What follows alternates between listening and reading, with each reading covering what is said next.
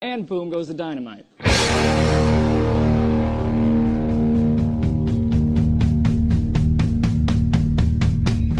And boom goes the dynamite.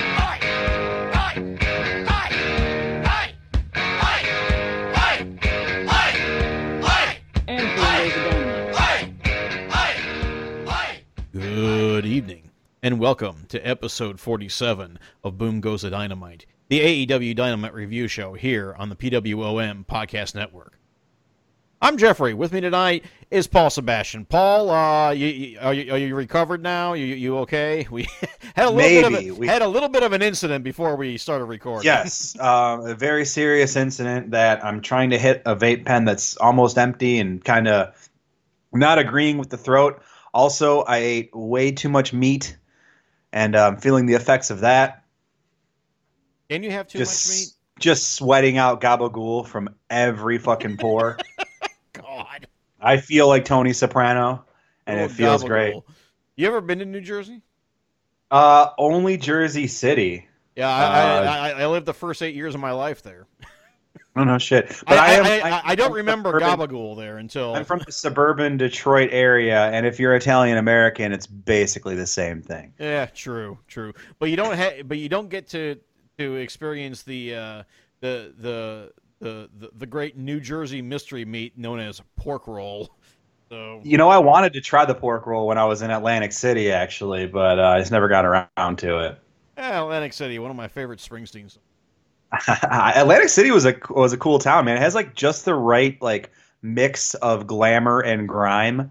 Like it wants to be like a nice glamorous city, but it isn't. But it kind of has. But it gives it character. I think I remember driving through Atlantic City in the 80s, and that's my experience with Atlantic City. My only other experience with Atlantic City would be like some souvenir decks of cards or dice that had like the holes punched through them, so you can't use them in the casinos anymore.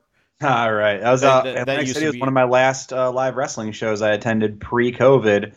Drove out there for GCW's Run Ricky Run, which was a phenomenal show, it turns out.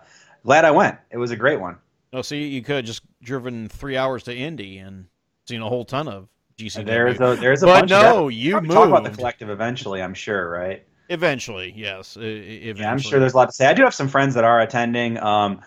For those that did have collective passes, they'll probably know that Lauderdale gave some pretty nice options, I think, for collective pass holders. One of them being we could roll over our money for the next 3 years, up to the next 3 years for collective attendance. So that's what I did.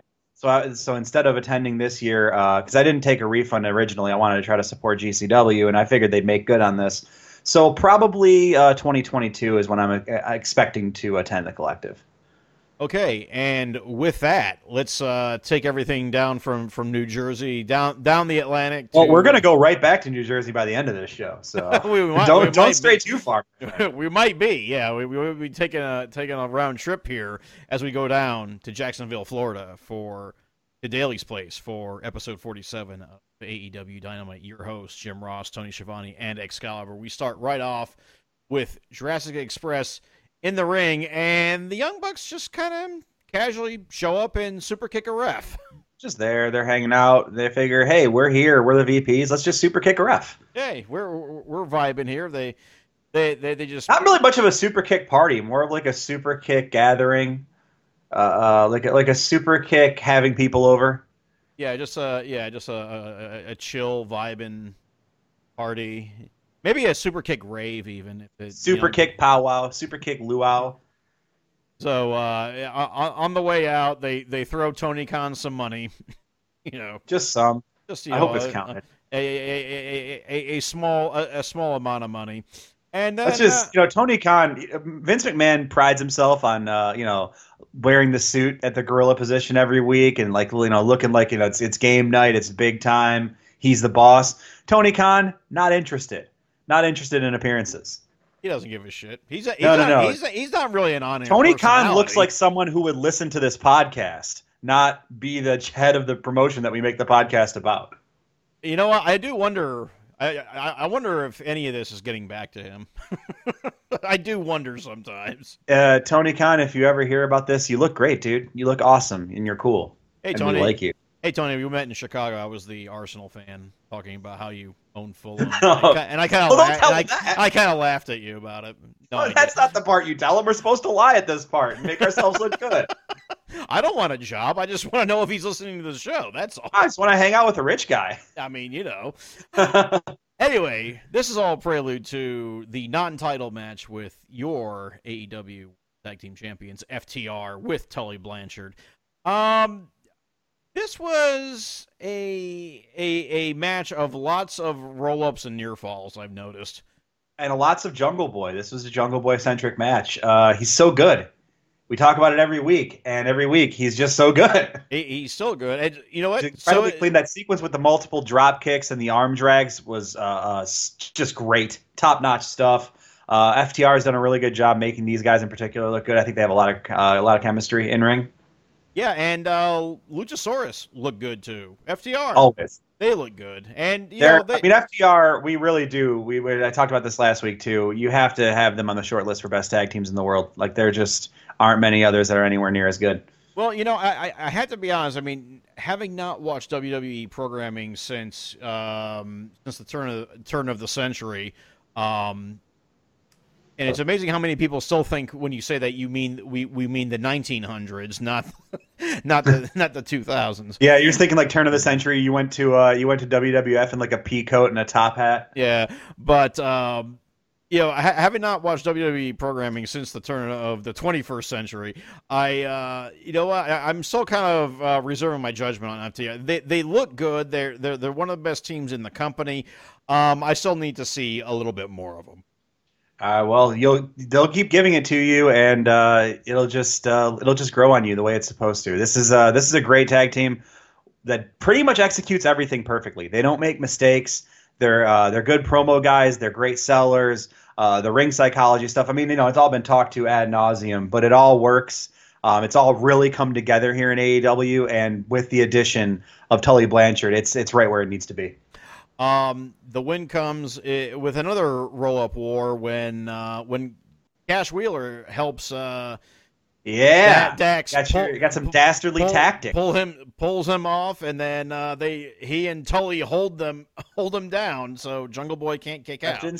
Ref didn't see it. I like this. I like a little schmazzy finish to this one, so you can continue to kind of keep this title shot opportunity in the future for Jurassic Express without having to pay it off right away. Yeah, I mean, I'm 50-50 on that. I mean, logic would say, the champions lose the non-title match to set up a tag title shot. Which is precisely what I liked about this, is that our expectations got subverted a little bit, right? But while still keeping that thing to kick down the road, right? Right. I mean, it was still 50-50. So I mean, it could have gone either way, and it turns out it did. So, speaking of tag teams, we go backstage. And Private Party is tending to Matt Hardy, who got attacked probably by Chris Jericho and Jake Hager with a baseball bat. Yeah, or maybe Sammy Guevara. It could be any Inner Circle member, really. They kind of kept that ambiguity. It looks like probably Jericho because of the baseball bat, and he's swinging it around saying, "Oh, what happened to your knee?" But hey, Sammy's, they still got that beef. There's still that bad blood there. Yeah, but I think this stuff isn't over. I think Sammy is out, though, right now. Is Sammy out? They hinted it heavily that he was out with injury last week. That's why Jericho said he was teaming with Hager. Well, I thought him and Hager going forward are going to be the guys as the team in this division. Well, now they are. Now they are. I think maybe it was going to be Jericho and Sammy, but maybe. I was kind of wondering if they decided to abandon Les Sex Gods. Oh God, I don't even like saying that out loud. Yeah, you just feel it's bad. Yeah, let's make this quick. I need a shower now.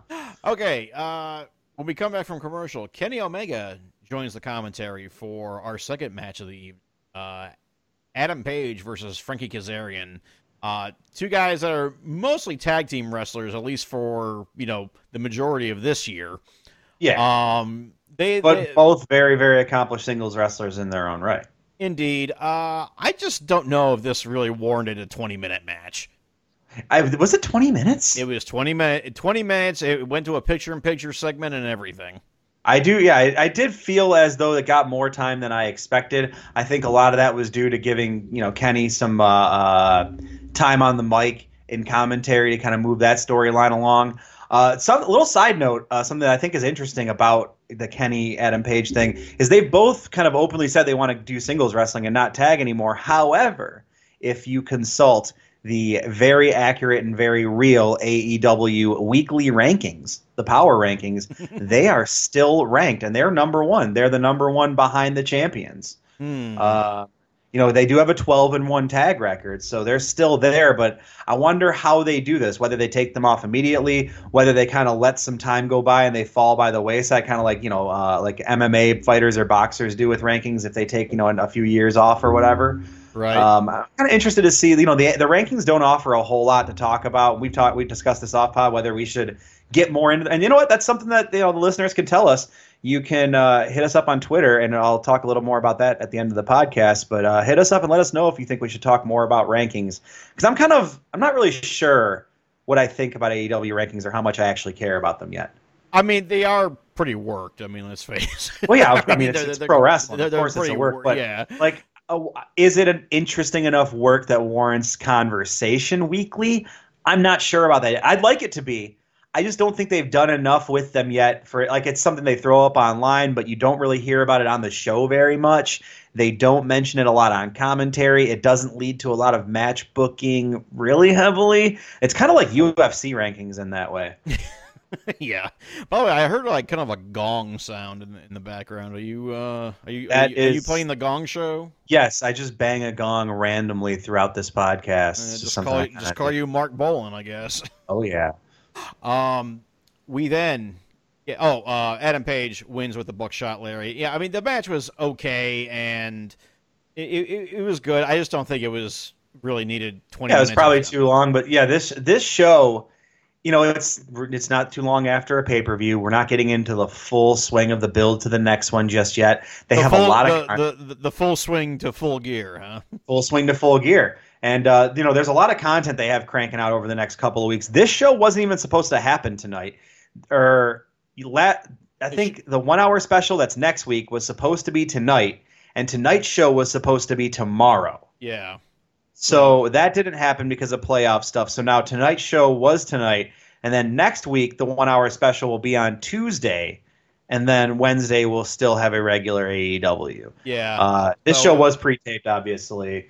And stuff has been a little bit weird because of the playoffs, and I think that this show and the shows in this whole block of tapings are probably going to be victim to that. I don't know if I want to say pacing issues, but just they're not going to pull out all the stops and throw everything at the wall. They're going to kind of take their time with these. Yeah, and of course, had everything happened, when it was supposed to have, this wouldn't even be an issue right now.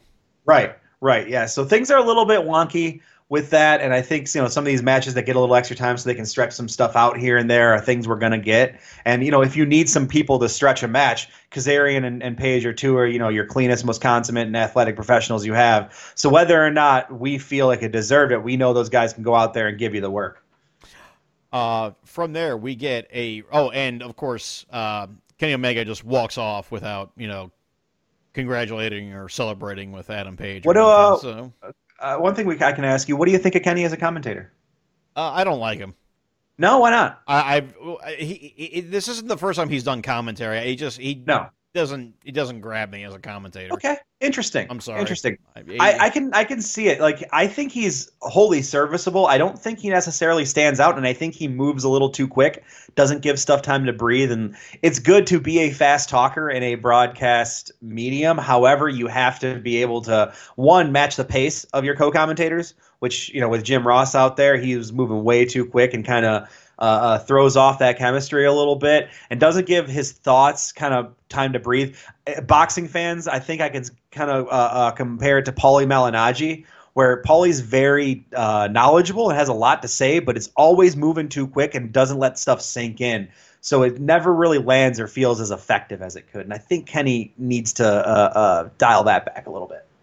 Okay, and that's fair. We move on to a recap of Best Friends versus Santana and Ortiz leading into tonight's main event.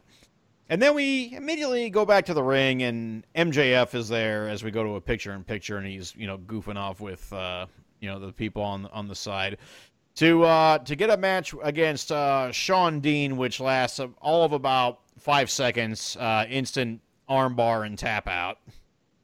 Yeah, poor Sean Dean. So Sean Dean appears to be AEW's first full-on jobber.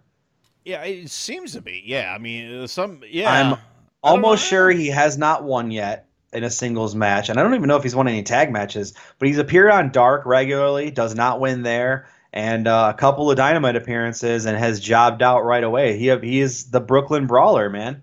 I mean, every promotion needs enhancement talent, so Yeah, I mean, Sean Dean's out here enhancing, and I hope it leads to dividends for him because he seems to be a talented wrestler. Seems to know what he's doing. I think he's a Chicago guy who trained out of A.R. Fox's school in Georgia, if I'm right about that. Yeah, a lot of potential there. Yeah, I agree. This leads into a promo from MJF that was just fucking weak.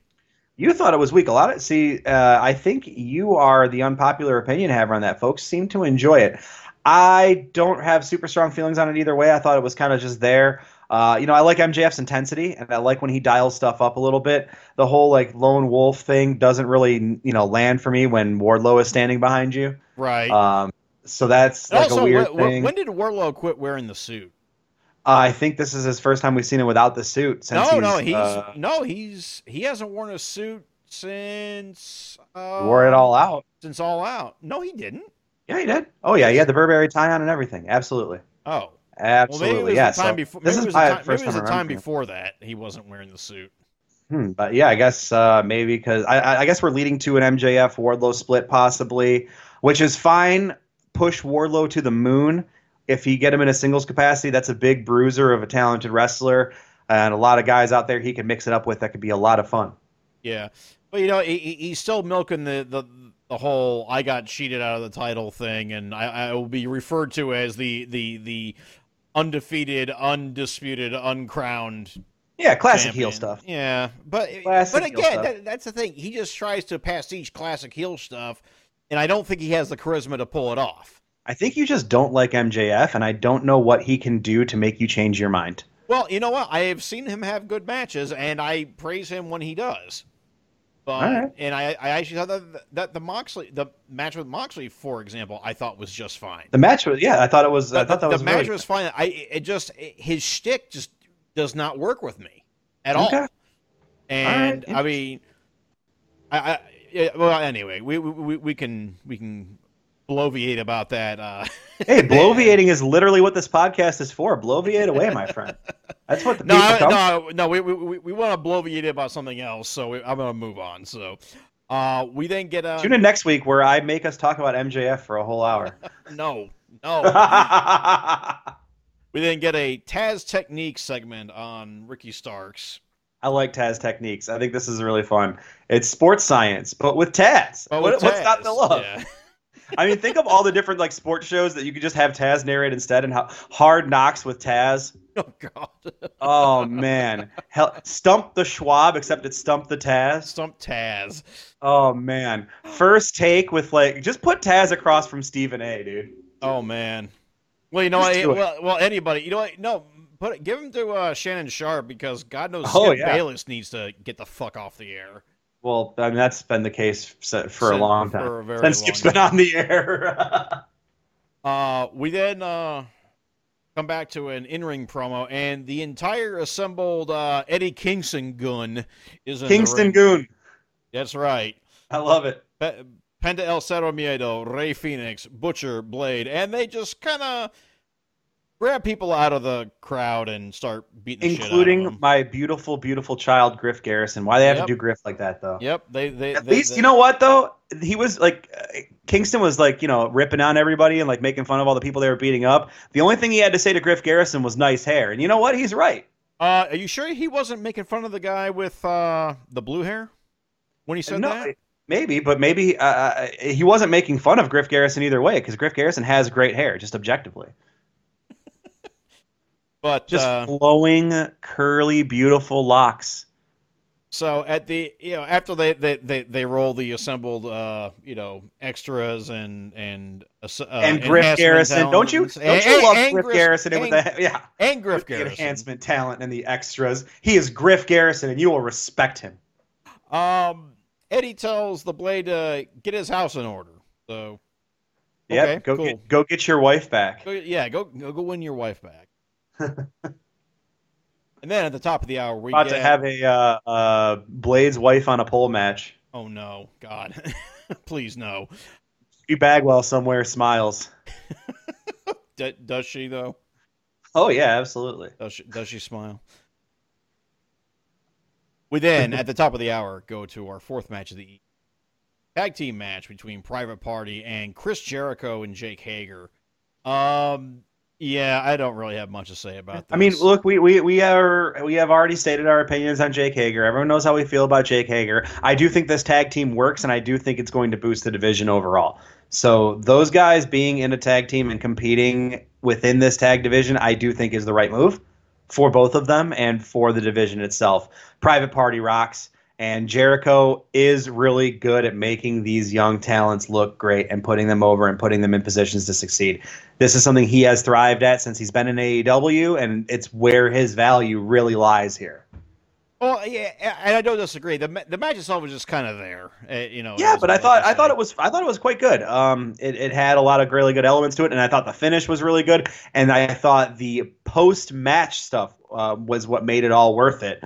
So Isaiah gets attacked by Hager and Jericho after Jericho and Hager get the win, but only for Mark Quinn to come in and just kick Jericho right in the fucking head, and that was cool as hell. Yes, yeah, that was. He stood tall, and that's something that Jericho's willing to do, to lay out for these guys. Even though they get the victory, Private Party stands tall at the end, looks great, and we'll see him again. Something I will say about Jericho is that he doesn't seem to have a problem doing business.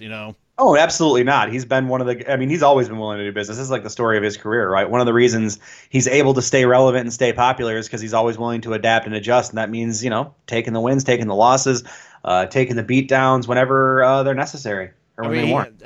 He does have a 3, at least in this modern run in New Japan, he has a 3-3 record, in these Wrestle Kingdom semi-main event matches, Yeah, that shows a lot about him too, and when it comes to the New Japan stuff specifically, he knows what kind of world class talent he's working with there too. Yeah, and he even adjusts his character in absolutely. He's been willing to make character adjustments and has made really great character adjustments for 25 years. Because the Jericho that goes to New Japan is not Le Champion by any stretch. Yeah, no. But that's like kind of the Painmaker, right? It's the Painmaker in a lot of cases. Yeah, the Painmaker. Yeah. He keeps changing it every time he. It is Goth Clown Stepdad. Yeah.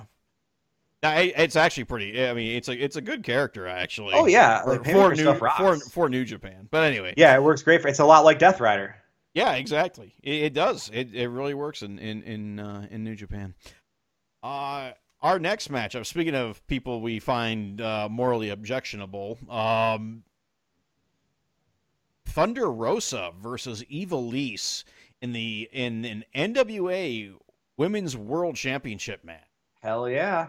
This was my runner-up for match of the night. Yeah, this was a great match. I well done. Love this match, even though Ivelisse, we have expounded. Yeah, we've litigated this, but one thing we're not going to say is that Ivelisse can't wrestle because we'd be lying. True. I mean, Ivelisse can fucking wrestle, man. You know what? The ending to the match gave me some hope though too. Because what a great wrestling match does, right? Yeah, because Diamante getting involved at the end. Yes, there was a lot of good stuff here. Before we move past the match, I want to say something just about the technical cleanliness of this match, for lack of better phrasing. Both of these women are very, very talented at what they do. It clicked really well in ring. They had some very well-planned sequences that all were executed great. Some really good, effective striking, which Thunder Rosa in her 2 matches in AEW has really accentuated. I think her striking has been a big factor for her success in her 2 matches thus far. And Ivelisse can work with anybody, I think. I think she's shown that from Lucha Underground up until now. You can put her in the ring with almost anyone, and she'll be able to give you a good match.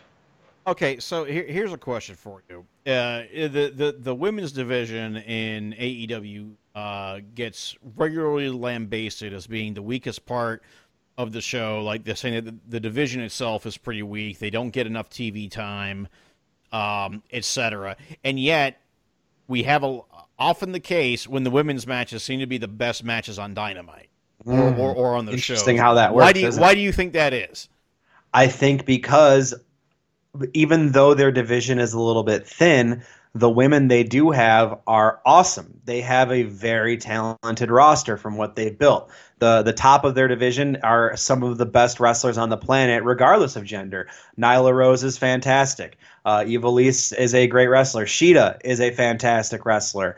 And now that they have some of this NWA talent coming in, namely Thunder Rosa, the women that do get their opportunities aren't going to miss them. You know, they're fantastic. So you're going to get great matches out of them, and it's indicative of women needing to be featured on this show more. Like, because I think rather than getting a 20-minute Paige Kazarian match, we could have gotten 2 more 5-minute women's matches or another 10-minute women's match on this or show. Something. I mean, even just another squash by Nyla, you know?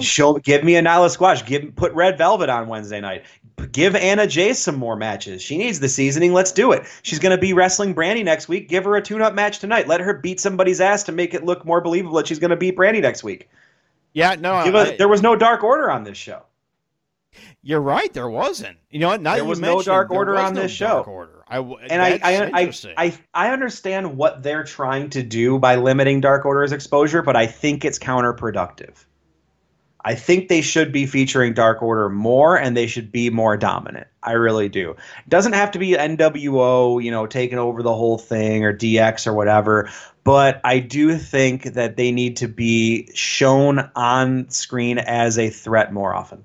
Yeah, we didn't even get a promo from them. That is a very interesting point. Very interesting. So why not utilize Anna or Tay Conti, or Ariane Andrew, or any of these women that you have on this roster? Yeah, I mean, there were definitely some things that could have been shaven off of this to give more women, you know, put more women on the TV. And every time they wrestle, they execute. So why the hell not? Yeah, it's a question worth asking. Absolutely. I think. That being said, Diamante attacks Thunder Rosa, who did retain against Ivelisse after a tombstone. And then Thunder Rosa gets a rescue from Hikaru Shida. Second week in a row. Respect. Second week in a row, she's rescuing someone. Yeah, so you got the Shida. I think this whole idea of like Shida's not going to let her division be defaced by people, and like they all have to earn it and they have to do it the right way, I think is a pretty cool way to present like your babyface champion. So that works for me. And this set up a tag match for next week, which they did announce later in the show. You're going to get Thunder Rosa and Shida against Ivelisse and Diamante, and this is nice. You know, if you're going to team up Ivelisse and Diamante, you got to give them some tag matches. Yeah. And, you know, again, this puts us on a course to what we said, a possibility of a Thunder Rosa versus Hikaru Shida NWA title match, too. Yes, which I would love to see. Yeah, I think it's now a lot more likely, honestly. I think that's a way you can do it, and then you can have that rubber match be for the AEW Championship again, and hey, maybe put the belt on Rosa for a little bit. Why not? Yeah, why not indeed? Make her double champ. I'm cool with it. Let's do it. We then get a backstage promo with Penelope Ford, Kip Sabian, and Miro. It's Miro Day again. And it certainly is Miro Day. It's Muscle Day. Holy shit, that guy's yoked. He's jacked. He's jacked. And Penelope Ford hardly played any part in this promo. She was giving him a spot. That's a very important role. First of all, don't be discounting spotters. Was it very important? Look, if you're trying to get swole and you're trying to get super jacked, you need a good spotter, and she was there to spot Miro. Very important stuff. Was it a speaking role? well, maybe she was saying one more push and we just couldn't hear it. Maybe she was saying, you got this. Maybe I'm barely helping. Come on, bro. I think I'd rather hear Penelope talk than Kip. Kip has man, here's the thing about Kip. He's quietly become one of the best valets in AEW.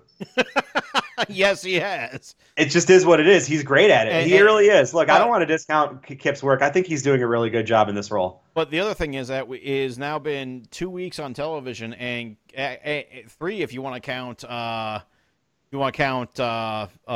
Out, and we have not had Kip Sabian get jacked in the mouth for 3 weeks. I want a refund. That's because he's going to get punched extra when he gets punched. We go, let's talk a little bit about Miro. He, did his little best man thing. He was not wearing a shirt, and I just want to talk about his muscles just a little bit more. He's huge. He's jacked. He's a monster. And he's got Bulgaria tattooed on him. Oh yeah, he's got Bulgarian pride, just running literally deep within his epidermis. But no, he looks great. He's bad at doing tweets about taxing the rich. However, I'm excited to watch him wrestle. Educate yourself. We then move on to an in-ring promo with Lance Archer and Jake Roberts. And, of course, Lance Archer pulls somebody out of the audience and attacks it. Boy, not a good night for the audience. A small masked fella gets attacked. Yeah, not good for the front row. Very good night for Jake Roberts, who just can do this in his sleep, right? He's just a promo god. He is. It's almost like he's just effortlessly one of the best promo guys of all time. And when he's on, he is so very on. And it's just, if anyone has followed Jake Roberts' story, his ups and downs, if you saw his documentary, The Resurrection of Jake the Snake, you got to be real, real happy seeing him do this kind of work. And I know I am. It's really awesome to see him at his best. I should note that, of course, when Jake Roberts is off, he's really fucking off. When Jake Roberts is off, he's had some dark times, man. To see him put it back together and to do what he does best, which is this right here, it's definitely a really nice sight, man. In lead up to a match next week in which both Archer and Jon Moxley will be on opposite sides of a 6-man tag match, Jake Roberts had to do some business, and he did some biz with Team Taz. That's exactly what I expected to happen. So here's Taz talking about doing business like, it's 98 ECW and he's talking to Shane Douglas all of a sudden. That's right, bro. We're going to get you some of the best talent, bro. And so, of course, Brian Cage and Ricky Starks will be teaming with Lance Archer in this 6-man match. Who will be teaming with Jon Moxley? Well, after Moxley appears and he gets attacked by Brian Cage and Ricky Starks. They came from literally out of nowhere. That was very well shot. The angles were real good, and Starks just exploded from the stands. And it was really cool looking. Mox gets the rescue from Will Hobbs. Hell yeah, Will Hobbs. Will Hobbs was just announced as a full-time signee to the roster today. So is that right? Yeah. So they gave him the Will Hobbs is All Elite graphic earlier today. Oh, wow. So this was good timing. Good usage, and it's nice to see him get a push right away and get onto some TVs. This is a guy who's been on my radar since the first time I saw him wrestle, and a lot of other folks have been high on for quite some time. I think he's going to make some noise here. So Moxley recruits Will Hobbs and Darby Allin, who was not also exactly what I expected. Yeah. I kind of figured it was going to be Taz's guys on one side and then Darby Allin, and I couldn't figure out the last guy on the other. I'm glad it's Will Hobbs. I think that's really cool. Mox put him over real nicely. They had some nice chemistry. They were broing out a little bit after the promo. I'm excited for that 6-man. I think it's going to be fun. Yeah, I think it will be fun. And then we get our main event. We do. Parking lot fight between Chuck Taylor and Trent Beretta, best friends, against Santana Ortiz. Surrounded by various moms' cars from around the roster. It was a lot of people don't know this, but that was Brandon Cutler's mom's car and Peter Avalon's mom's car. Santana Ortiz show up. It was FTR's dad's truck, right? With makeup looking them look like dead That presidents. president's makeup. Hell yeah, that was so cool. That was very excited that to see was very cool. It's a great look. They came right into it. Everyone was dressed in their street fight gear, not in the wrestling trunks. Everyone was in jeans and shit. I like that. Yeah, well, Trent still didn't wear a shirt though. No, well, why would he? Yeah, I mean, If I looked like Trent, I would literally never wear. I would be like Jason Stackhouse from True Blood. I would just never have a shirt on. or Danzig in that episode of Aqua Teen Hunger Force. Killer. I'll draft a check. Oh boy. And he never wears a shirt. I can't wait for the BillyWitchDoctor.com is All Elite graphic next week. Oh no. God. Oh man. I heard a very, very funny Cumtown bit that centered around Meatwad earlier this week. I have never listened to that show ever. That we won't talk about it on this podcast, but I do find it cathartic sometimes. And there was just one bit that was the premise of it was Cat Williams Meatwad. Oh no! And, yeah, that's all I'm going to say about that. It was, no! I laughed a lot. So we all know that All Elite Wrestling takes its influences from numerous promotions and tries to mishmash them together. I never expected Zona 23 to be one of those. I mean, it was a lot cleaner, but yeah. And if you don't know what Zona 23 is, this is the insane indie lucha company that runs out of a junkyard. Yes, it's some really cool shit. I was really looking forward to seeing more of them pre-COVID. Matthew Justice had an appearance scheduled there, and some like them and GCW were starting to work together. And hope we can get back to that, and people can see more Zona 23. If you want to see Zona 23, get that IWTV subscription, folks. Get that indie wrestling in your life. You know what? Given some of the insane shit we've seen in this match, including not least of which Trent Beretta going through a windshield. Yes. Also, the sledgehammer throw through the windshield I thought was a really nice visual. Right. The table spots were really good. The guardrail propped up on the hood of the car spot was really good. But the amount of guys who were well, let's face it, who were bleeding in this match and the blood all over the concrete. Blood. How soon before actual death matches become a semi-regular feature on AEW programming? I don't think ever. I think they're really good at saving it for an occasional thing, and I think they'll probably keep that trend up because I don't think they want to go overboard, and I know TNT won't let them. Okay, and I'm saying good, and I hope so, because I'll tell you what, because I have said before, I do not do death matches very well. I'm the death match guy on this podcast. I will watch these guys actually murder each other. Yeah, I used to watch them in the late night, way back when. At 47 years old, I can't handle them as well as I used to be able to. Totally understandable. It's a lot different when it's two dinosaurs versus two people, isn't it? It really. Hey. When you have hey. The last death match you watched was the final scene from Jurassic Park. Are you finished now, asshole? But one of the most compelling matches I've seen on TV was a death match, and that was the season 1 finale, the Ultima Lucha. In Lucha Underground, between Pentagon and Pentagon Vampiro, yeah. And the reason why is because there was actually build to it. There was tons of build. It just ramped up for a whole season to get to this point. What's fun is to mention that's a match we'll be watching very soon on my Twitch stream. The Twitch stream is just about ready to come back, and when we get back to Lucha Underground, we are just towards the end of season 1. So we will be watching that one in its entirety pretty soon, and I'm very excited about that. Tune in. Well, give me the heads up on that. Oh yeah, y'all. I definitely want you to come. I want you to come watch Lucha Underground with me sometime, for sure. But yeah, I'll definitely. You know what? I'll tell you what. I'll definitely join for that one, even though that means I'll have to get a Twitch account and. Yeah, it's easy. We got you.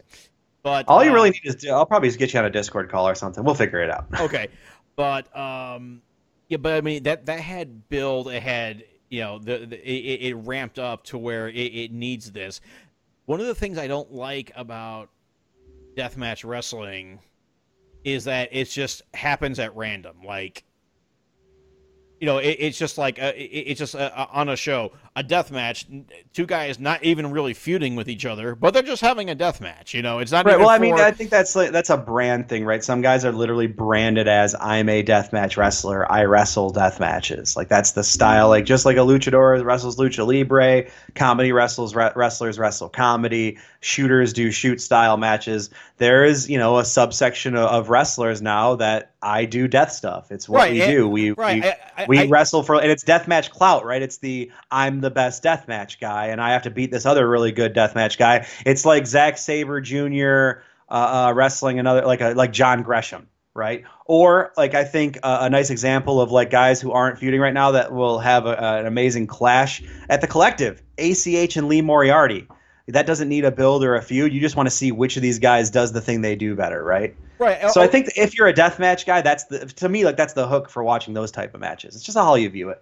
I mean, okay, and I see that argument, but I also remember just getting burned so much during, Vince Russo era WCW when we would have gimmick matches with no real need to have a gimmick match. Too, okay, yeah, and I think that's different because they did lean into comedy more than they needed to or should have, and a lot of those type of things where they should have had, kind of more blood and guts, maybe. Well, maybe, but at the same time, this worked very well. This is actually probably one of the best matches that they've had on TV in, I think for both the Best Friends and Santana and Ortiz, that might be both their best AEW match to date. The finish came when Orange Cassidy just suddenly appeared from the trunk of a car and so good and walloped on Santana with a steel chain wrapped around his fist. Fantastic, really great stuff. And from there, Trent Beretta put Ortiz through a board set up across the bed of a truck, the flatbed of a truck with Dude Buster. Yep, hit him with that, and that's the 1, 2, 3. Best Friends get the win. The definitive the feud blow off match, I believe, right? You know what? It should be. Yeah, I don't think we need to go on past this one. Yeah, after this, bow out on a positive note. Yeah, this seems like this has the feel of like this is it. This is the final match. I do think it'd be very interesting. Just follow along here. If we got these tag teams in a position where just rankings wise, so this is a way to use the rankings. Jericho and Hager having to wrestle Santana and Ortiz for a potential tag team title shot. I'd really like to see that. Oh, that could happen. Move them on to something like that. The Best Friends. What's next for the Best Friends now? They've had a recent title shot. Obviously, different tag champions now. But what's next for them? Well, you know what? I don't know. But you know what? We do know. We do know that Sue got a new van.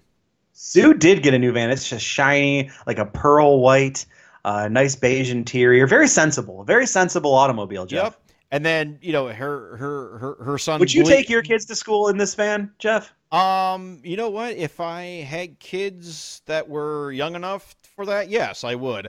That being said, Trent is a horrible son because he's getting blood all over Sue's new van.